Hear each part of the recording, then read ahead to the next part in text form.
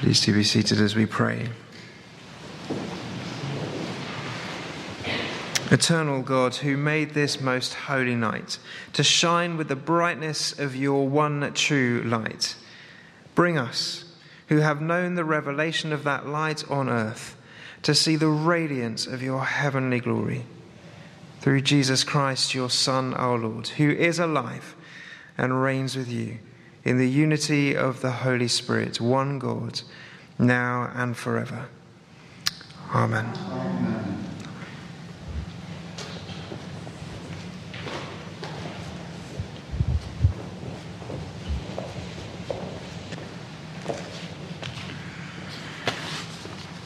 The first reading is from the prophecy of Isaiah, chapter 9, verses 6 and 7, page 693.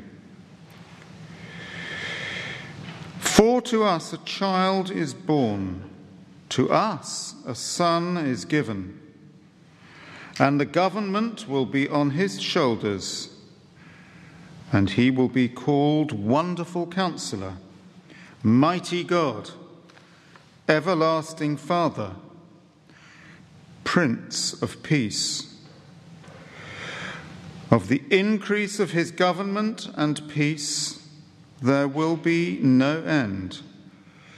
He will reign on David's throne and over his kingdom, establishing and upholding it with justice and righteousness from that time on forever. The zeal of the Lord of hosts will accomplish this.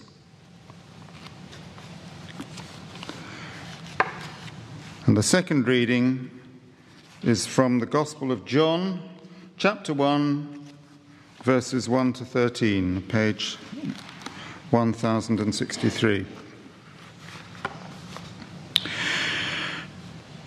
In the beginning was the Word, and the Word was with God, and the Word was God. He was with God in the beginning. Through him all things were made. Without him nothing was made that has been made. In him was life, and that life was the light of men. The light shines in the darkness, but the darkness has not understood it. There came a man who was sent from God. His name was John. He came as a witness to testify concerning that light, so that through him all men might believe. He himself was not the light. He came only as a witness to the light. The true light that gives light to every man was coming into the world. He was in the world, and though the world was made through him, the world did not recognize him. He came to that which was his own, but his own did not receive him. Yet to all who received him, to those who believed in his name, he gave the right to become children of God. Children born not of natural descent, nor of human decision, or a husband's will, but born of God.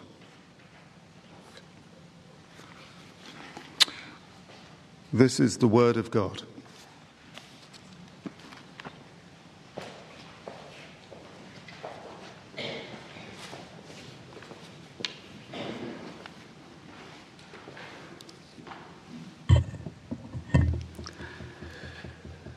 O holy night, the stars are brightly shining.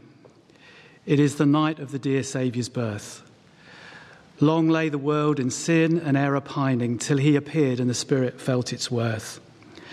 A thrill of hope the weary world rejoices, for yonder breaks a new and glorious morn. Fall on your knees. O hear the angel voices. O night divine, the night when Christ was born. O night, O holy night, O night divine. In 1847, a little-known parish priest in the south of France wanted something to commemorate Christmas Eve, this same night, midnight mass.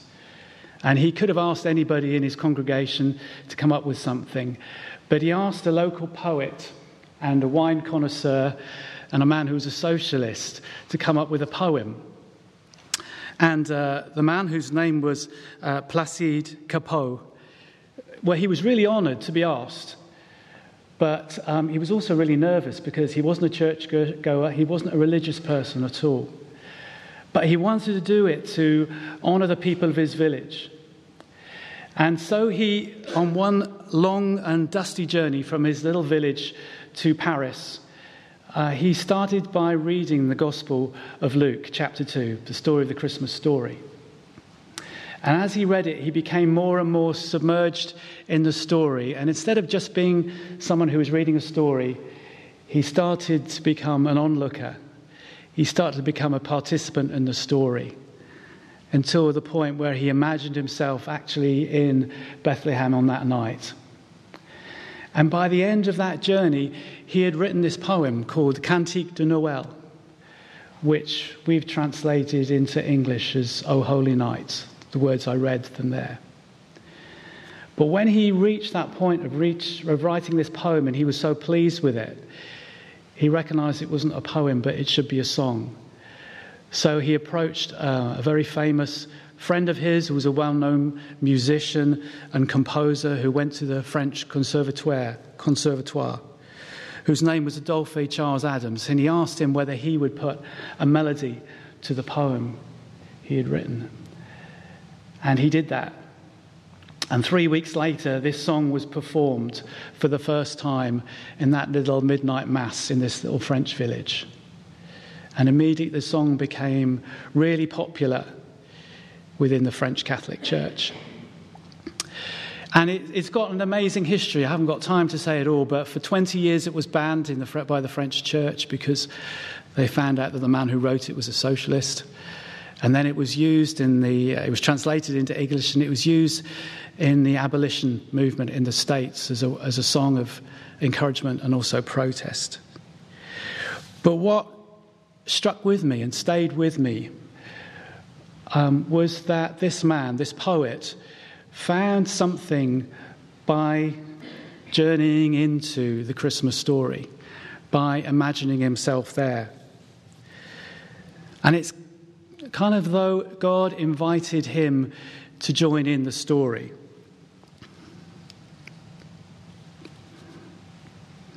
And just like him, we are invited to come as insiders, full of wonder and awe, not just to hear about a story that we all know so well, but to actually come as observers and then as worshippers to enter into this Christmas story, which this song says so eloquently, so beautifully, O holy night, O divine night.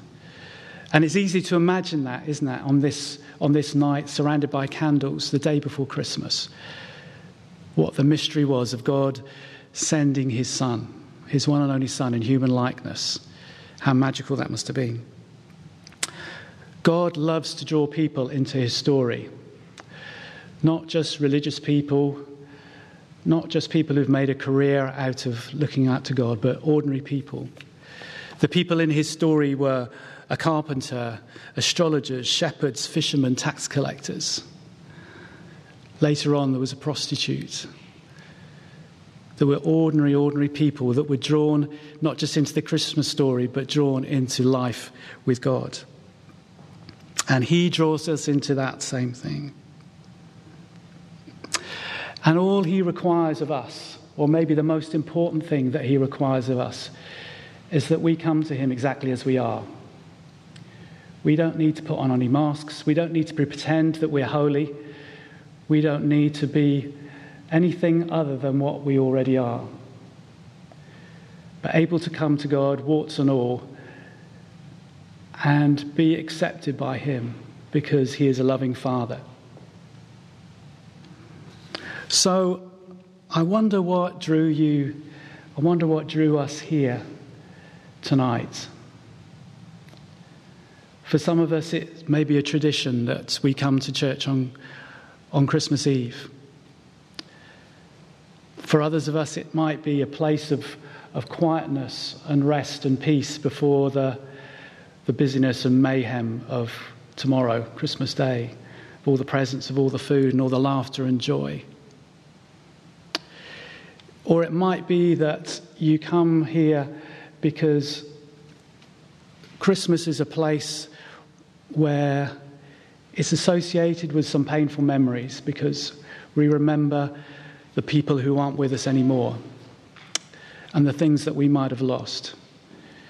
And so we come to receive comfort from the familiarity. Whatever our reason, God is a God who delights to draw near to us as we draw near to him. And he invites us in this moment tonight to encounter him. It might be for the first time, it might be for many, many times that you've met him. But to encounter him in the stillness of this moment, in the otherness of God, in the holiness, and in the stillness. May this day, this place, this holy night, mark a new beginning of joy and life and hope for all of us. We're just going to listen quietly before we go to the next hymn. Just a few verses of that song, O Holy Night.